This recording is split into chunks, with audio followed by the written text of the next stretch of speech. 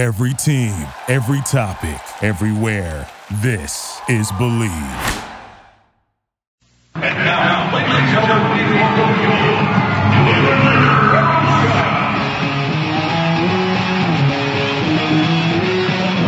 it's Revolution Recap, a weekly review of the New England Revolution, Major League Soccer, and the U.S. national team on WNRI AM 1380 and streaming live on the internet at WNRI.com. Brought to you by Soccer New England Magazine and SoccerNewEngland.com, covering the entire sport for the entire region for over 20 years. And now, Revolution Recap with your host, Sean Donahue. Welcome to Revolution Recap. I'm Sean Donahue, joined today in studio by Joyce Furia from Soccer New England. We'll also be joined later in the show by Kyle McCarthy, writer for MLSNet.com and Gold.com, among other publications. And after that, we'll have on the Houston Chronicle's Bernardo Fallas to discuss a little bit about the upcoming game against the Houston Dynamo.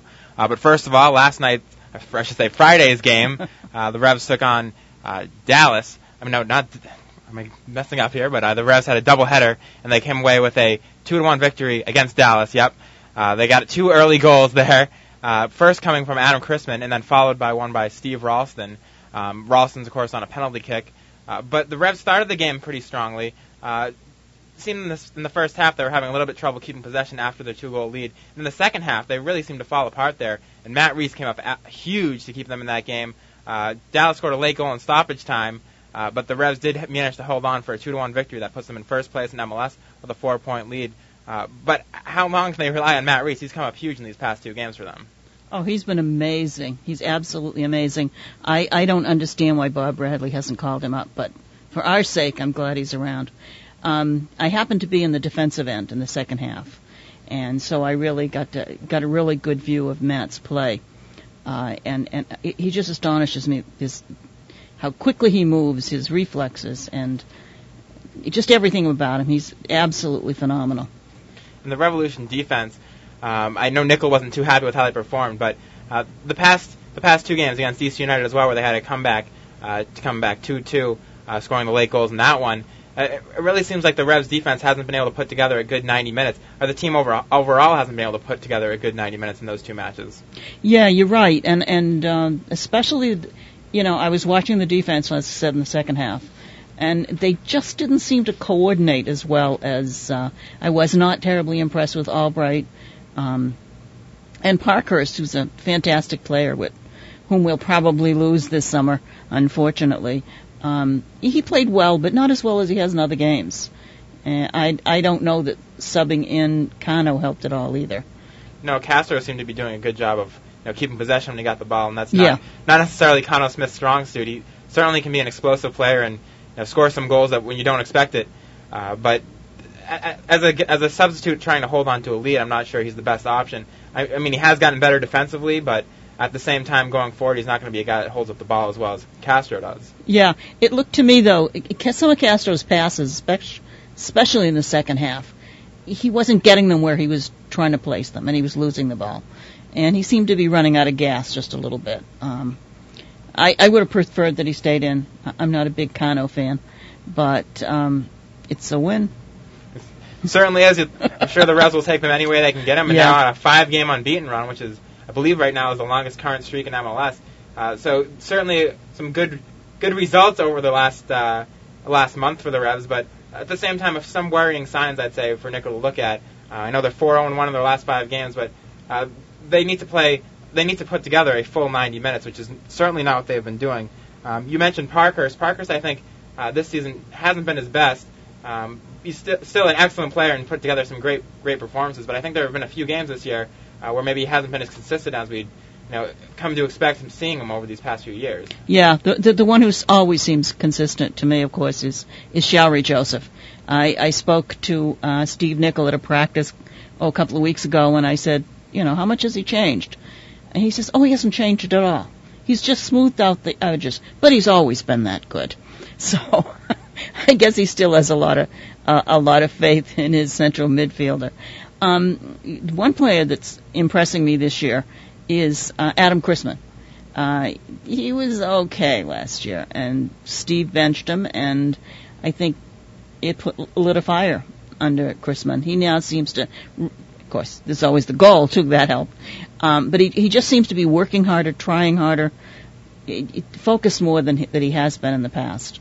One thing that's going to prove interesting, I think, over the summer are the number of players that are going to have to go off because of World Cup qualifying, and that includes our new guys, from Gambia. I think the Gambians and Kelly Dubé have a lot going for them, but they're still not really integrated very well into the team. They just haven't played enough. Although, Dubé's goal was wonderful. What can I say? And you mentioned the players that are going to be gone. Mansali, of course, was gone last night with Gambia, and that's why Chrisman got the start, really. He's been gone the past 2 games. And as you mentioned, Chrisman's been playing very well the past 3 games. The past 2 games, really, when he's had that time. For a while, he hasn't been playing at all. Started out the season getting a couple starts, but really wasn't finishing his chances too well. He got a goal early in the season, but probably could have had a couple more, probably should have had a couple more. But really, in the past couple games, he's been playing so much better than earlier in the season and last year. Almost looks like a different player out there. He outshined Dubé last night, I think. Dubé didn't really have necessarily his best game last night. Yeah, I agree. After scoring goals 3 games in a row. I think he had a chance there where he had a really poor first touch where Chrisman drew 2 defenders and he was open on the left side of the box and probably should have scored there, but instead gave the ball away with a bad first touch right at the top of the box. But he's another guy that's stepped up in absences of guys like Taylor Twellman. I mean, at the start of the season, if you knew that Twellman was going to be out now, who would think that the Revs would be in first place? Oh, absolutely. Twellman only played 45 minutes. Or that 2 young teenagers from a country in Africa would have such an impact in such a short length of time. They've got no place to go except to grow into the whole system. And I do think they will. And as I said, it's going to be tough. Going to be really tough with world qualifiers, with Joseph probably going back to. Yeah, certainly expect him to be out. Yeah, back to Grenada. Mansali will be out as well.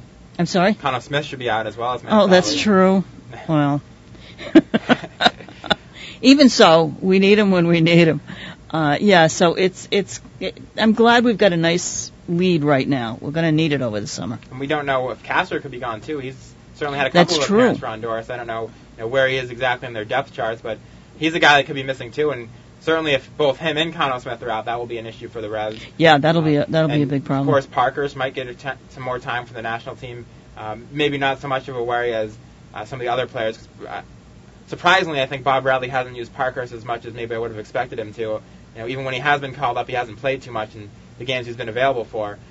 But he hasn't been called up to most recent friendlies either for the U.S. national team. Maybe partly that's because he didn't want to take away too many players that have a huge impact on MLS. If you look at the players he took away, but a lot of players the Revs could be missing, and I think it's great that these guys have had time. As bad as it's been to see a lot of these Revs players out injured, guys like Ralston and Twellman, it can only help that these guys are going into the midpoint of the season with a lot of experience. Yeah, that's true. How much longer is Twellman likely to be out? Another month? I think he's closer to coming back. I don't expect him to be ready on Thursday, but from what I've heard recently, it sounds like there's a chance he might be back for the Wednesday game against the Red Bulls not next week, but the following week.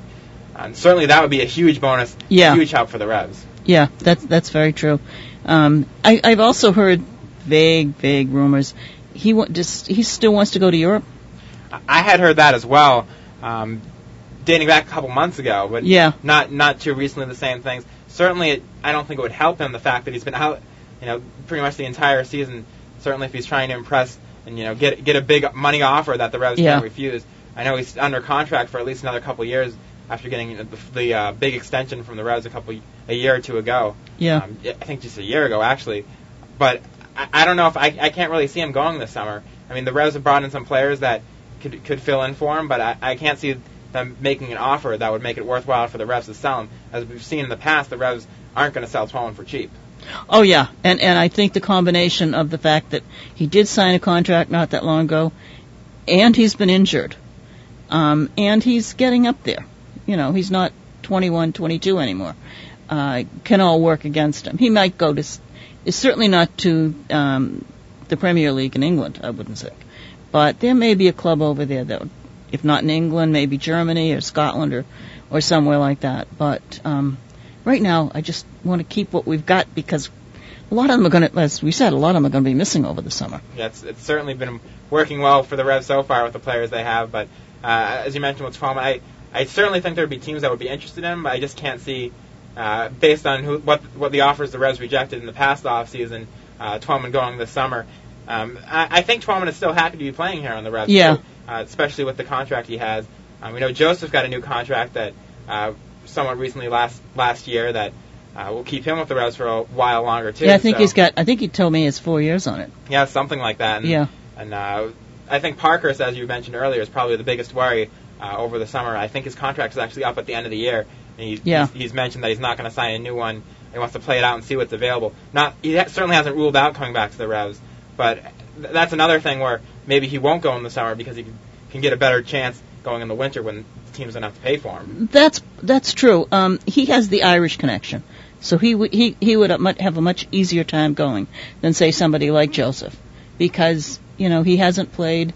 If he plays for Grenada, but he just hasn't played that many international games. Grenada in general doesn't play that many international games either, which doesn't help his case. That's true. That's true. He's certainly a player that I think regrets having talked to him in the past, regrets having played for Grenada when he certainly could have had a spot in the U.S. the way he plays these years.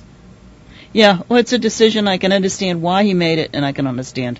I mean, there's no question he'd be playing tonight. I can't imagine Bob Bradley would pass him up if he had opted for the U.S. instead of Grenada. But that's where he comes from, and so I can see that. And talking about Joseph's importance to the team, he's played every game this year, along with Parkhurst, Jay Heaps, and Matt Reese. All of them have played every minute. I think Heaps has done a good job on the left making that switch. I think he's made it look easier than it I was impressed with him. Was it only Friday night? It seems so long ago.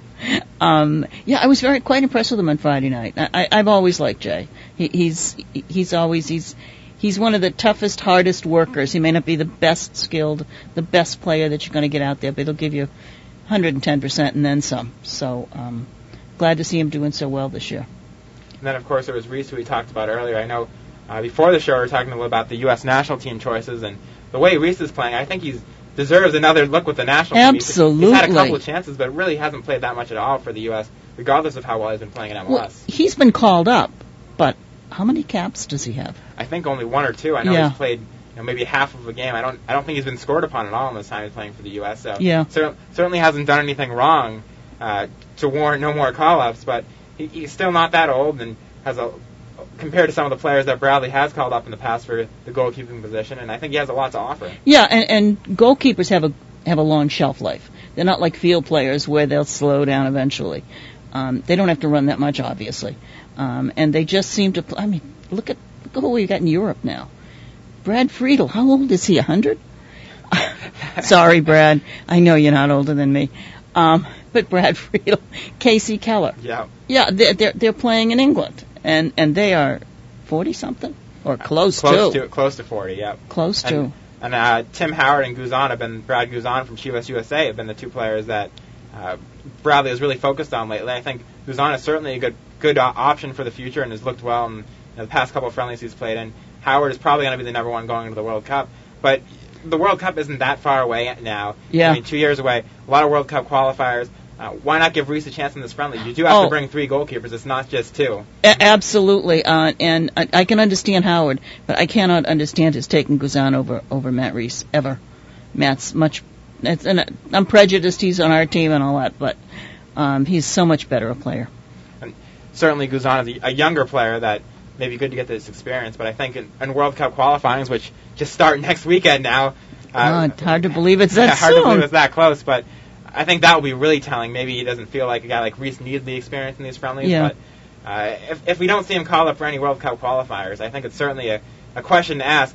How well does he need to be playing to actually get a call-up?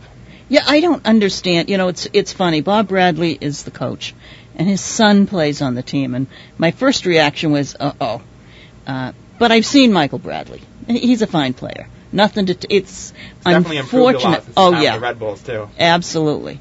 And more power to him. You don't hold it against him because his father's the coach, even though it looks a little odd. But some of Bradley's other picks, I don't understand. I don't know if he plays favorites or if it's habit or whatever. But like we said, Parkhurst, absolutely. Matt Reese, absolutely. And we'll keep the rest.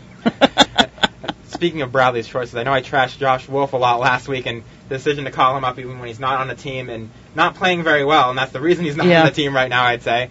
There's certainly a couple guys in that on the national team right now that I'm not really sure are going to have any impact sometime for the World Cup. That, as you mentioned, you do have to question Bradley's decision, but there are a lot of guys in MLS. If you look at the teams he's been playing, they've been mostly European-based, as they've been playing over in Europe. Yeah. Guys like Ching haven't been called up, and guys like Kenny Cooper that could probably help the national team. Although he didn't show it at all last night, or Friday night against the Revs, not one of his better performances. But right, yeah. But I think there's a lot of forwards out there in MLS, particularly that will probably start over at Josh Wolf and even Eddie Johnson, the way they've been playing. Do you think Bradley's trying to get a look? I mean, he should know what these guys are. I find it hard to believe he's just trying to get a look at them, and then he's going to go with, as you say, somebody like Kenny Cooper. Well, I mean, if you look at Josh Wolf, how many opportunities has he had over the past couple of years? It seems like he plays, anytime Bradley gets a chance to play him. Yeah. And he has maybe one goal in the past 3 years, if that. How many more times do you play him? I mean, even Twellman's had a better scoring record. I know people complain about That's Twellman. right. He's had a lot better of a scoring record than Josh Wolf, but Josh Wolf still keeps getting the call-ups. Yeah. Well, I hope Bradley's listening. Oh, he won't be. He's busy. Well, we are going to take a quick break here, and then we'll be back with Kyle McCarthy from Gold.com and MLS.com. Talk a little bit more about the Revs this season and their performance on Friday. Okay, sounds good.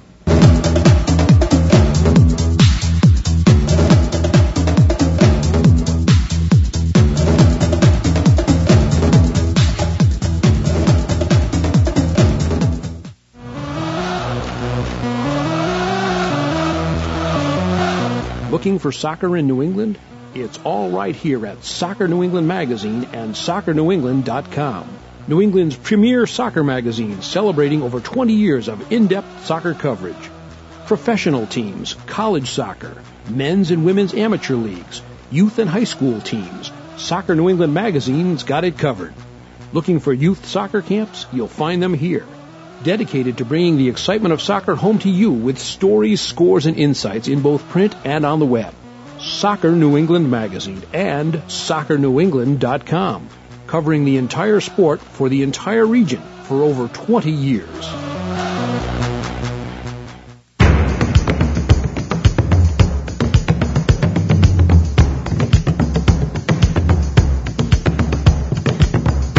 The National Soccer Hall of Fame is every fan's dream. It's the history of the game in pictures and video, World Cups and jerseys.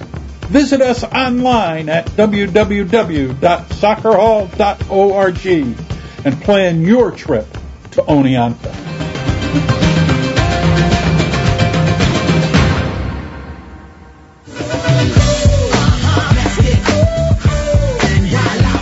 And now back to Revolution Recap with Sean Donahue on WNRI AM 1380. Welcome back to Revolution Recap. I'm Sean Donahue, again joined in studio by Joyce Furia from Soccer New England, photographer and writer for Soccer New England. And now we have over the phone Kyle McCarthy from Gold.com and MLSnet.com. Kyle, can you hear me?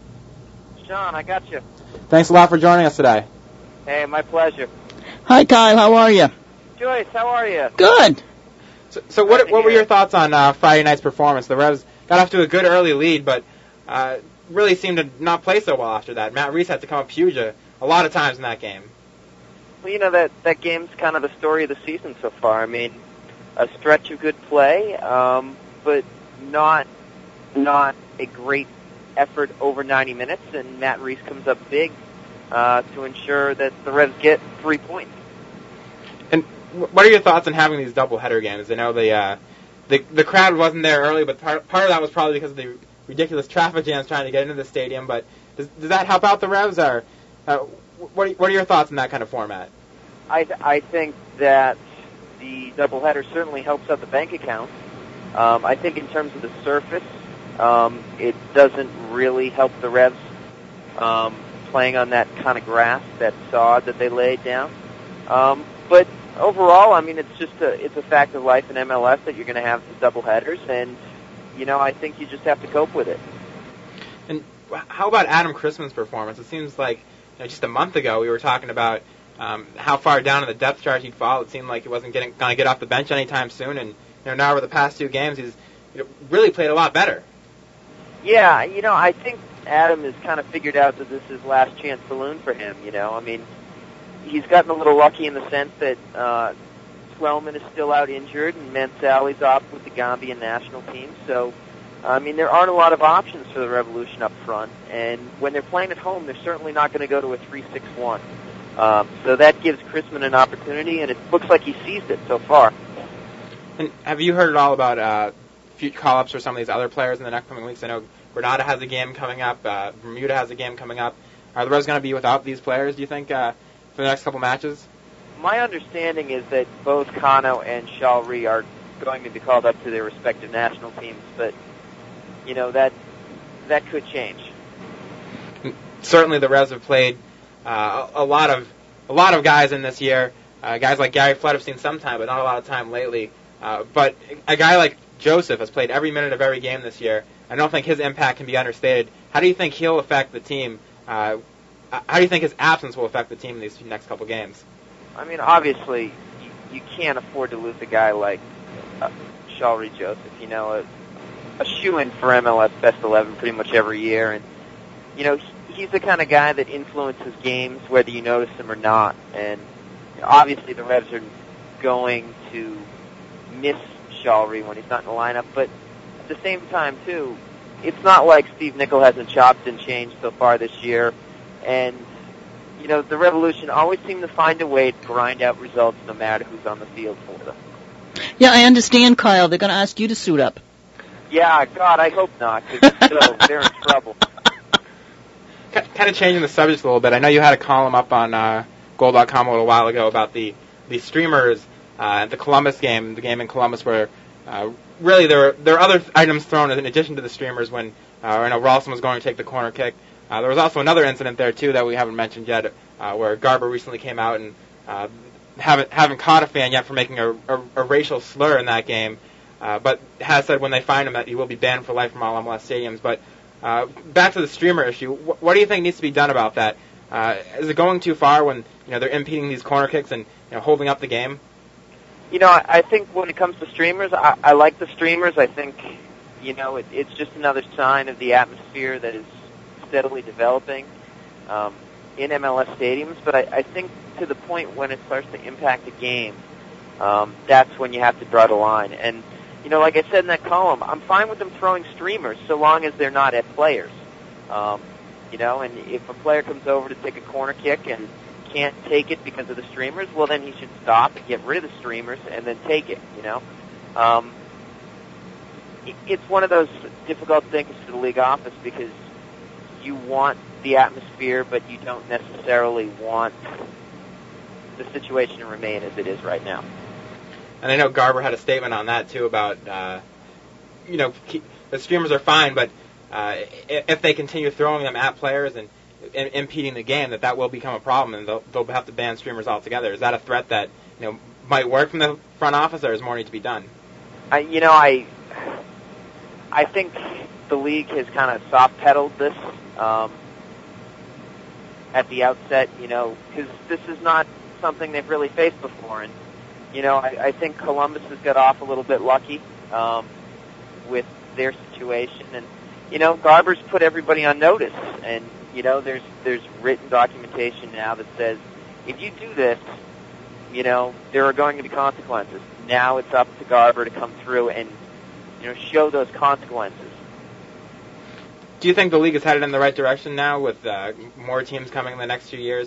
I know we've seen some of the expansion teams struggling early in their first couple years, but San Jose is playing pretty well. Is there enough talent in the U.S. and in this league to keep supporting this expansion? Well, the thing with expansion is,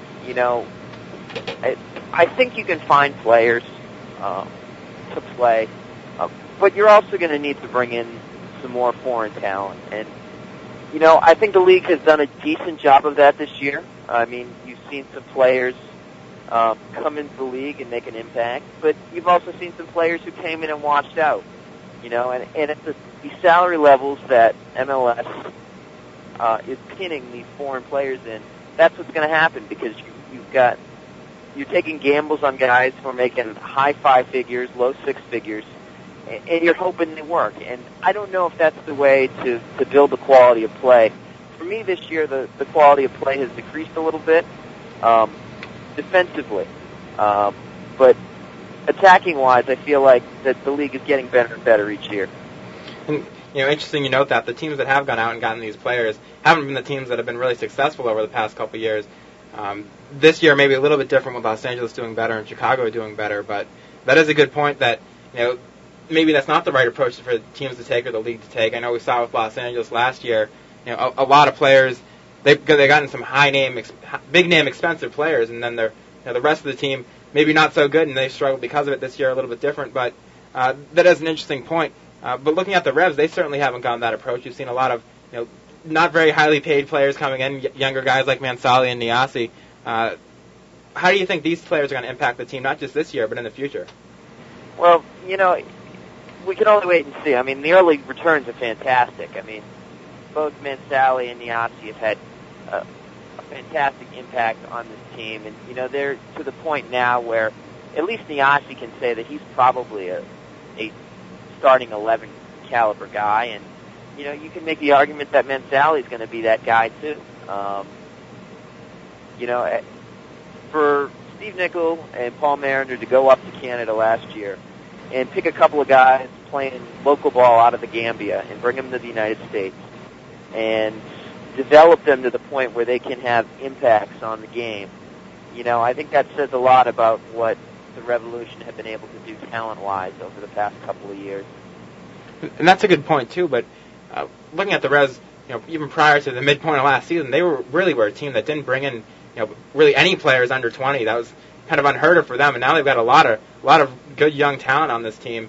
Do you have any insight into what maybe has changed this coaching staff's mind to put a lot of focus on some of these younger players?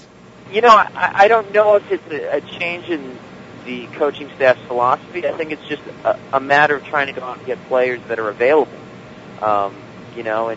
We've seen time and time again that the Revs they struggle a little bit in the transfer market to go out and get players, and these are guys that they could go out and they saw, and they knew they could make an impact, so they went out and got them. They're also guys who are on the cheap. I think that helps too. We should mention they brought in a couple of other players recently too, making some transactions within the league, bringing a guy like Pat Flynn from Toronto, who's a local guy. Do you think that any of these guys coming in, not getting a lot of attention, but might see some time, particularly with all these international absences? Well, I think Phelan's going to play. Gary Flood's been struggling with an injury, and you don't go out and get Phelan just to sit him on the bench. I don't think. I think with Joseph's impending absence and Flood still not 100% healthy, I think Phelan's going to get some time in the center of the field over the next couple of weeks, and we'll see if that turns out to be a good thing for the Revolution or not. But Phelan's the kind of guy who's had a lot of college success, and he fits the mold of the type of player that the Revolution have sought over the past couple of years, and who they have turned into successful MLS players. Have you seen him play, Kyle? I have not, so I can't really tell you much on the ins and outs of that Phelan. I know that the people I've talked to, that the reviews are fantastic. About that's good. His his ability, and I've heard comparisons to a Jeff Lorenowitz type of player, just a heady kind of guy who can make that first pass and really distribute the ball. So the early signs are good, but the other thing you got to think about when you've got a Pat Phelan coming in is that the Revs didn't really give up a whole lot to get him. So it'll be interesting to see how it pans out over the next couple of weeks for Phelan. And what about Tierney? Tierney's a guy that Paul Mariner has known from his days at the Greater Boston Bolts. Sam Brill's another one. Tierney's a good player. I think he's a little bit far away from the first team at this point. I don't think he's going to have an impact on the first team this year. And we'll see. Some players get through and some players don't, and it's going to just depend on how he develops over the course of the rest of the year to see whether he makes an impact on the first team next year. Have you been surprised at all by how the league's played out this year? There's been a lot of teams made big improvements from last year, and a team like DC and even Houston haven't been playing so well. Then you got Chicago in second place with the worst home record in all of MLS. This has been an odd season. There's no other way to describe it, but you got to put Columbus in there too, with their surprising success. But the thing I keep telling everybody is that, look, the MLS regular season, it doesn't really matter. I mean, really, at this point in the season, teams are just trying to figure out what they have so they can go out in July and get what they don't have and push for the playoffs towards the last third of the season. You're going to get some weird results, and it's just going to be a matter of figuring out, which teams are going to be able to hold up over the regular season well enough to get in the playoffs, and then who can make an impact when they get there. I don't think anyone's ready to predict this year that the Revs are going to go all the way after the past few years, but do you think this is a squad that can, maybe repeat the last year's success and at least make it back to the Cup final? I think that the Revolution are always going to be there at the end, just with the way that they're organized and the old heads that they've got on the team. But for me, if this team's going to win MLS Cup, I think they need to go out and get another striker. Just someone. There needs to be some depth up front, and I don't think you win MLS Cup with the forward line as presently comprised. That's not to say that Dubé and Mansally and Chrisman haven't done the job so far this year. It's just that, if you're going to go out and win and get over that hump, I think you're going to need a little bit more quality than that. Do you think... Forward third. I'm sorry, Kyle. Do you think next year, where we have, as you said, Mansally and Nyasi and even Dubé, they're all new. They're all relatively green. And they'll have some impact, but they won't have quite as much impact as we might like to see if they're around next year and they've got that much more seasoning. Do you think that'll... No. I think that they've got... I think all three of those guys have talent. I'm a little higher on Dubé and Mansally than I am on Chrisman. I think those are guys who can continue to have an impact in this league. But you've also got to remember, being a first-year player is a burden, but it's also a blessing because players and teams don't know how to play you. We've seen that a little bit this year with Luciano Emilio. Emilio scores, 20, 21 goals last year, and I think he picked up his third or fourth goal last night. So, there's adjustments on both sides. Do I think those guys have the talent to be MLS players over the long haul? Yes, I'm unequivocal in that. But it's all just a method of trying to adapt and figure out how things will work.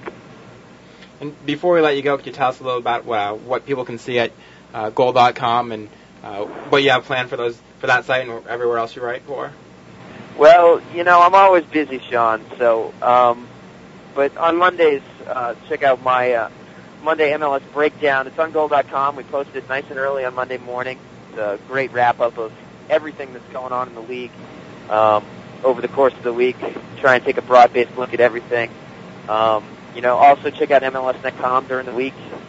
There's always stuff there. And, if you pick up a random newspaper, you probably see me every once in a while, too. So. Yeah, every once in a while I see that name. Kyle McCarthy. I didn't know he wrote for them. Yeah, I know, right? Well, thanks a lot for joining us today, and keep up the great work. Hey, no problem, Sean. Have a good one. Joyce. Yeah, take care, Kyle. Yep. Again, that was Kyle McCarthy. You can check out his work at goal.com as well as MLSnet.com, among other sites.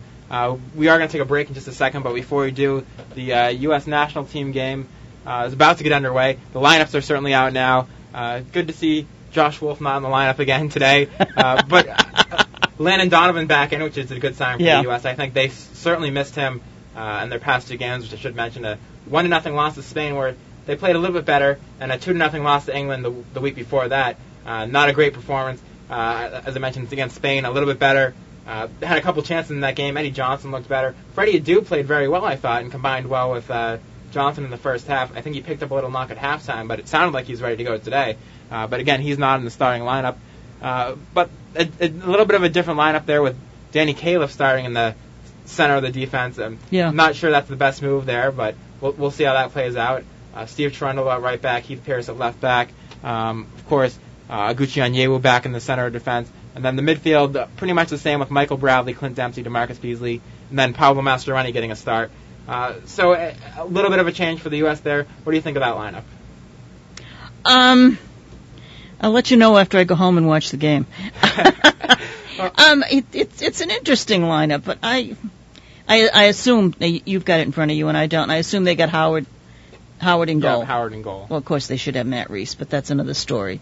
I don't know. I'm surprised Freddie's not starting, where he's sometimes has not been my favorite player, but he has picked it up. He is steadily improving, and I'd really like to see him out there again. Again, the U.S. taking on Argentina tonight. Donovan getting his 100th appearance for the national team. Wow, yeah, that's right. Amazing at his age. What is he? Still 26, I believe. Yeah. And but we are going to take another quick break here, and then we'll be back with Bernardo Fallas from the Houston Chronicle to discuss a little bit about the Revs' upcoming game on Thursday against the Houston Dynamo, who, of course, they've lost to in the past two MLS Cup finals.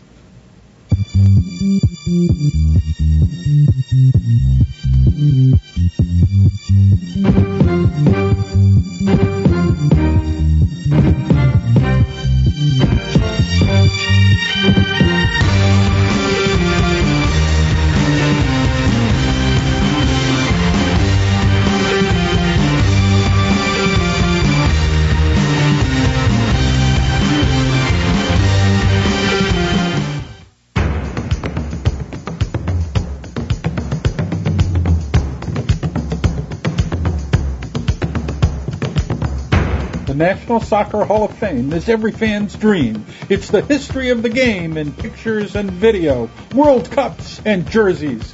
Visit us online at www.soccerhall.org and plan your trip to Oneonta.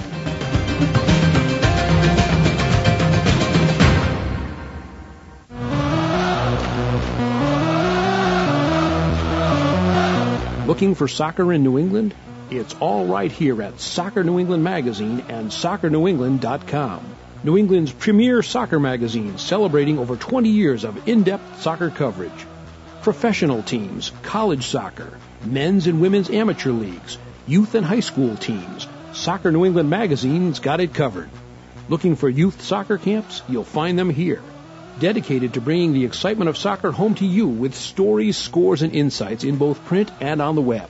Soccer New England Magazine and SoccerNewEngland.com, covering the entire sport for the entire region for over 20 years.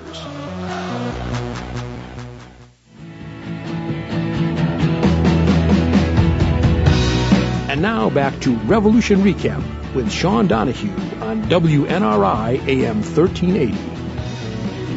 Welcome back to Revolution Recap. I'm Sean Donahue, joined today in the studio by Joyce Furia. We are still trying to get Bernardo Fallas over the phone. Having a little trouble getting a hold of him, but we'll keep you posted and let you know when we can get in touch with him. Of course, the Revs playing up against Houston again. Right. They started the season off with a big 3-0 victory, but Houston has picked things up a little bit. They've gone with only one loss in the month of May. Definitely playing better than they were when the Revs took them on at the beginning of the season. Yeah, they definitely are. Unfortunately, it just concerns me. Maybe it's bad luck, or maybe it's karma or something, how we've met them in the MLS Cup and lost twice. Yes, certainly not the best results for the Revs over those 2 years. Yeah. And hard way for them to lose, picking up leads in both of those games and then giving them back up. Yeah.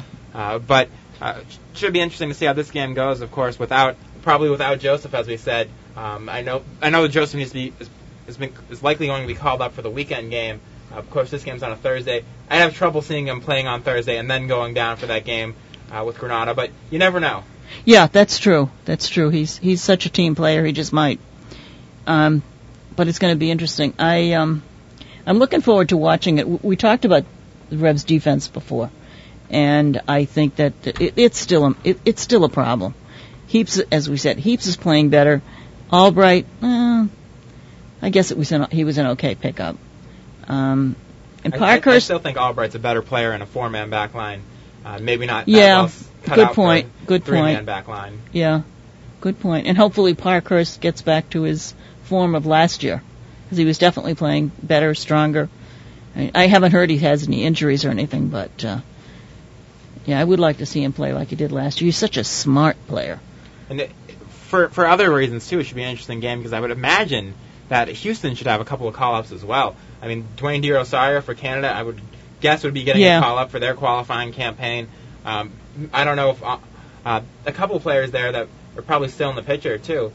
Brian Ching, you never know, he might get a call-up for the U.S. team. A couple players on that team, they have a lot of international players as well, so it could be two very different teams playing in this one than what we saw in the last year's MLS Cup and even at the start of the season. Yeah, I guess I'm surprised Ching wasn't called up for this last game, because he has been getting the call-up fairly often lately. Yeah, the only thing to think about there is maybe he was focusing on the European players. I think they only had maybe one or two MLS players, in the lineup those past couple of games. But I would imagine that he certainly over a guy like Josh Wolf, at least we can only hope, would get some playing time in these upcoming World Cup qualifiers. Yeah. What you said earlier, I think you're quite right. Focusing on the Europeans who are not playing the way MLS is playing right now. Where everybody needs the members of the team, if at all possible. Where these are friendlies. This isn't competition for the World Cup spots right now. So, I'm looking forward to the game. It's going to be fun to watch. Definitely should be. Tonight's game against Argentina, I think it's important for the U.S. to get a better result than they've gotten in the past two games. They build some confidence going into the World Cup qualifying, regardless of how easily they should be able to beat a team like Barbados. But you can never underestimate these teams. Yeah, I'm now Dempsey's playing. Of course, I'm a Dempsey fan since he was here for so long. Dempsey's playing midfield. I'm surprised he hasn't scored more this year, either for a U.S. national team or, in fact, for Fulham. He didn't.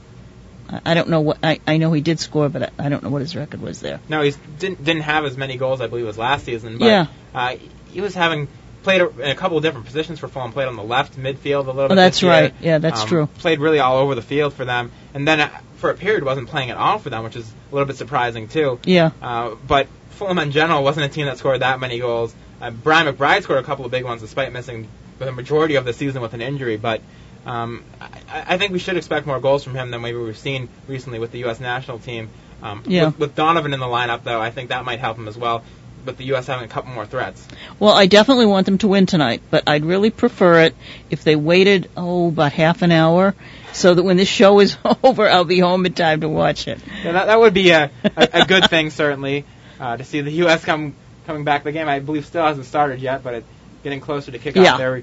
We will keep you up to date in case there are any scores during the last 15 minutes of the show. But going back to the Revs coming up against Houston, I think another thing to think about this Houston team is, I know we were discussing D.C. a couple weeks ago and why they'd struggled to start the season. Something that came up was that they had been playing in the CONCACAF Champions Cup and made it to the semifinals, playing in these winner go home games, and then they come into the MLS season where really the playoffs are what matters, and you should be able to make the playoffs unless you play pretty poorly. Maybe it's a little bit harder to get motivated at the start of the season, and maybe that's why I've seen now that Houston's turned things around and playing better, because kind of gotten out of that mindset. Kyle's comment, which I think is absolutely right on, is that it doesn't really matter right now, and I don't like that. I mean, the guys go out, they play their hearts out, they win their games or lose their games, but whatever happens right now doesn't matter as far as next fall goes, and I really I would love to see them revamp it somehow. Well, I think that's happening just as more teams come in. There's fighting for the same amount of teams fighting, more teams fighting for the same amount of spots. I mean, even this year, there's 7 teams in the conference.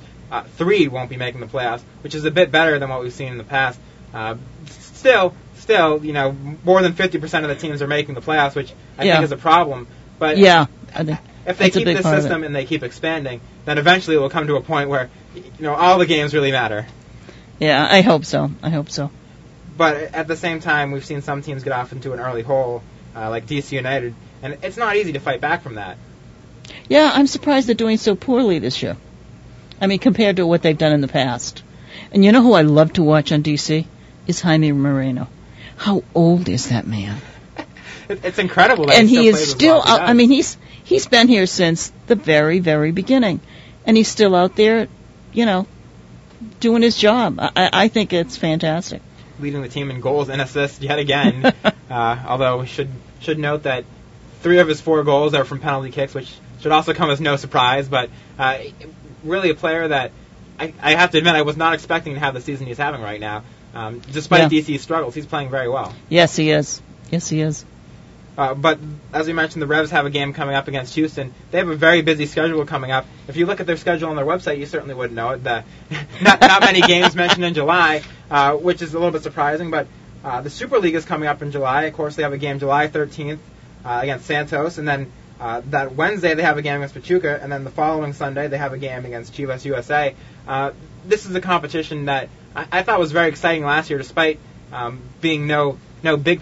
There's $1 million prize on the line, but right. It's not. It's a first-year tournament, and it was still very exciting. A lot of good games produced, and I think we can expect a lot more of them this year. Yeah.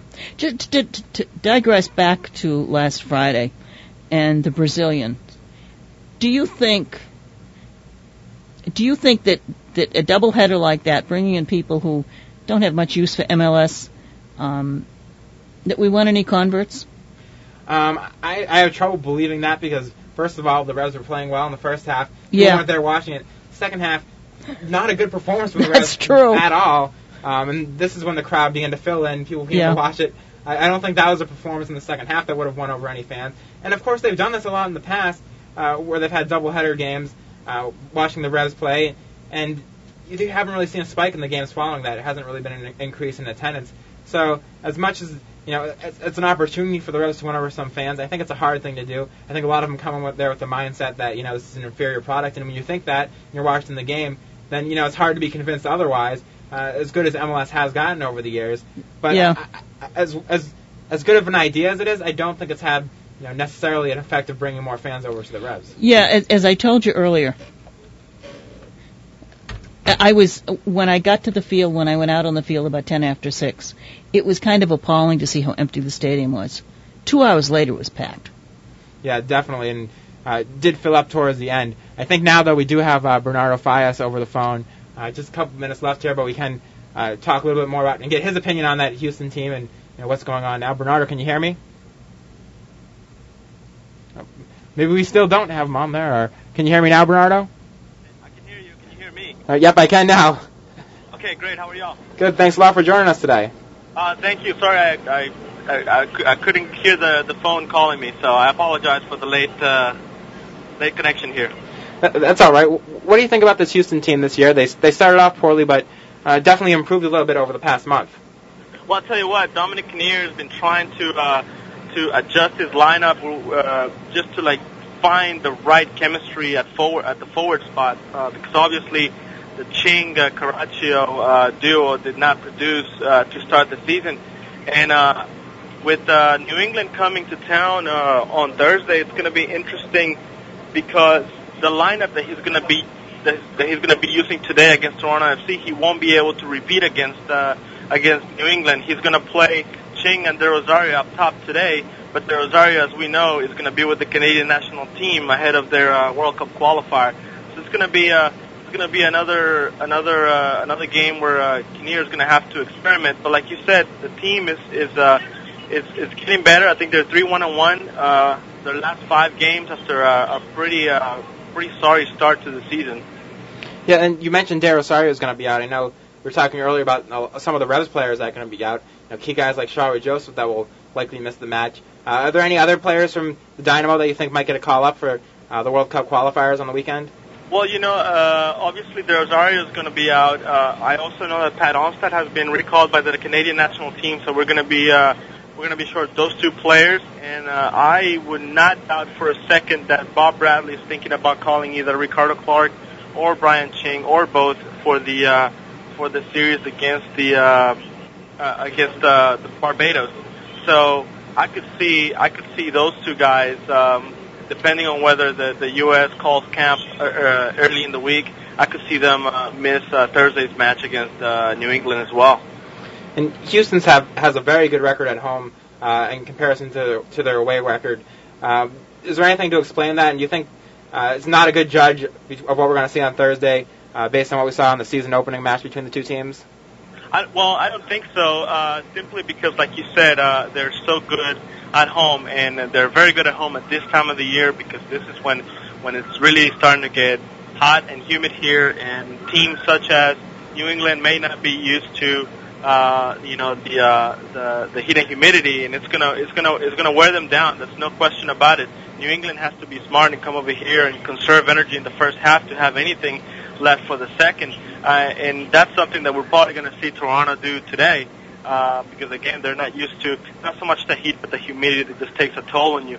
That and obviously the crowd always plays a role in the home dominance.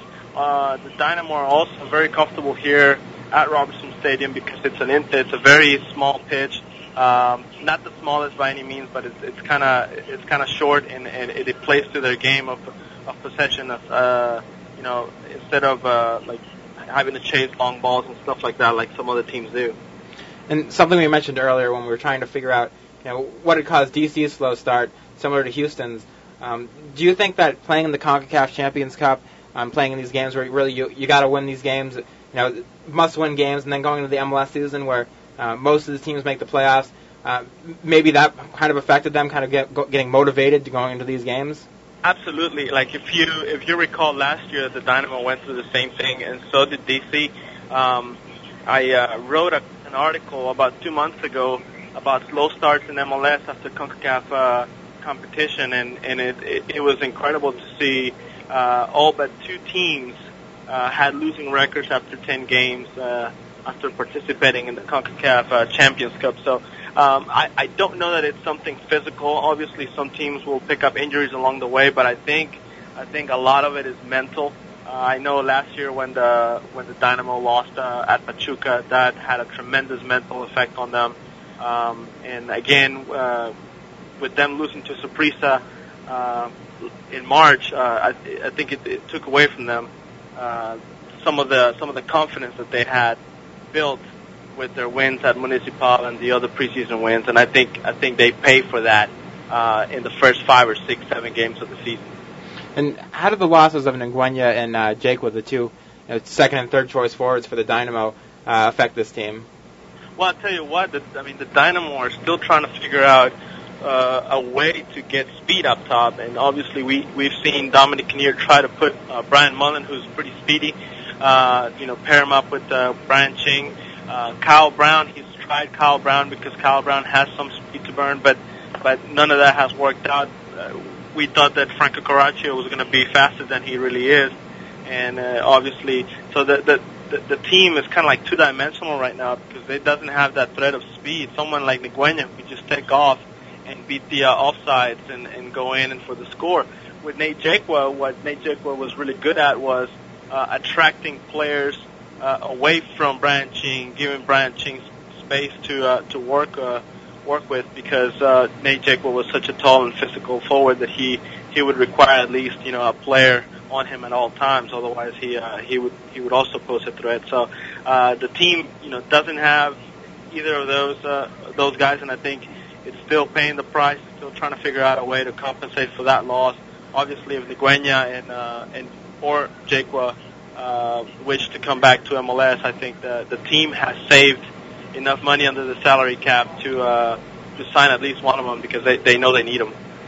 And we do have to wrap things up in a second here, but I know you're covering the Toronto game tonight. But what do you have planned for this coming week to kind of look forward to that match for the Houston Chronicle?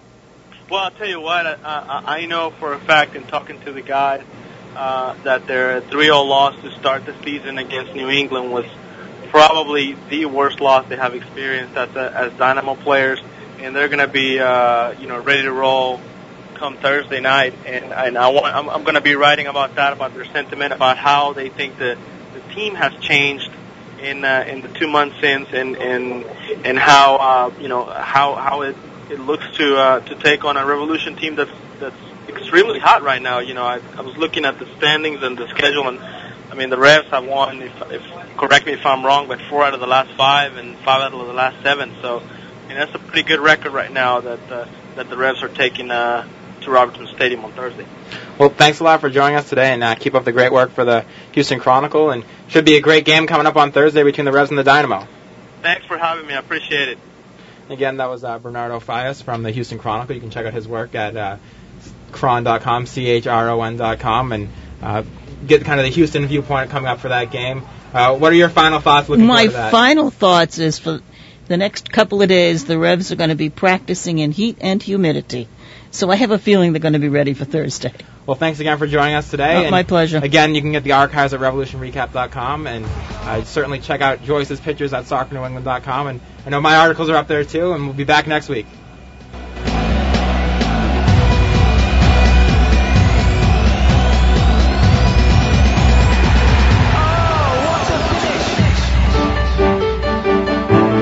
"50 years of service to the Blackstone Valley. This is 1380 WNRI Woonsocket.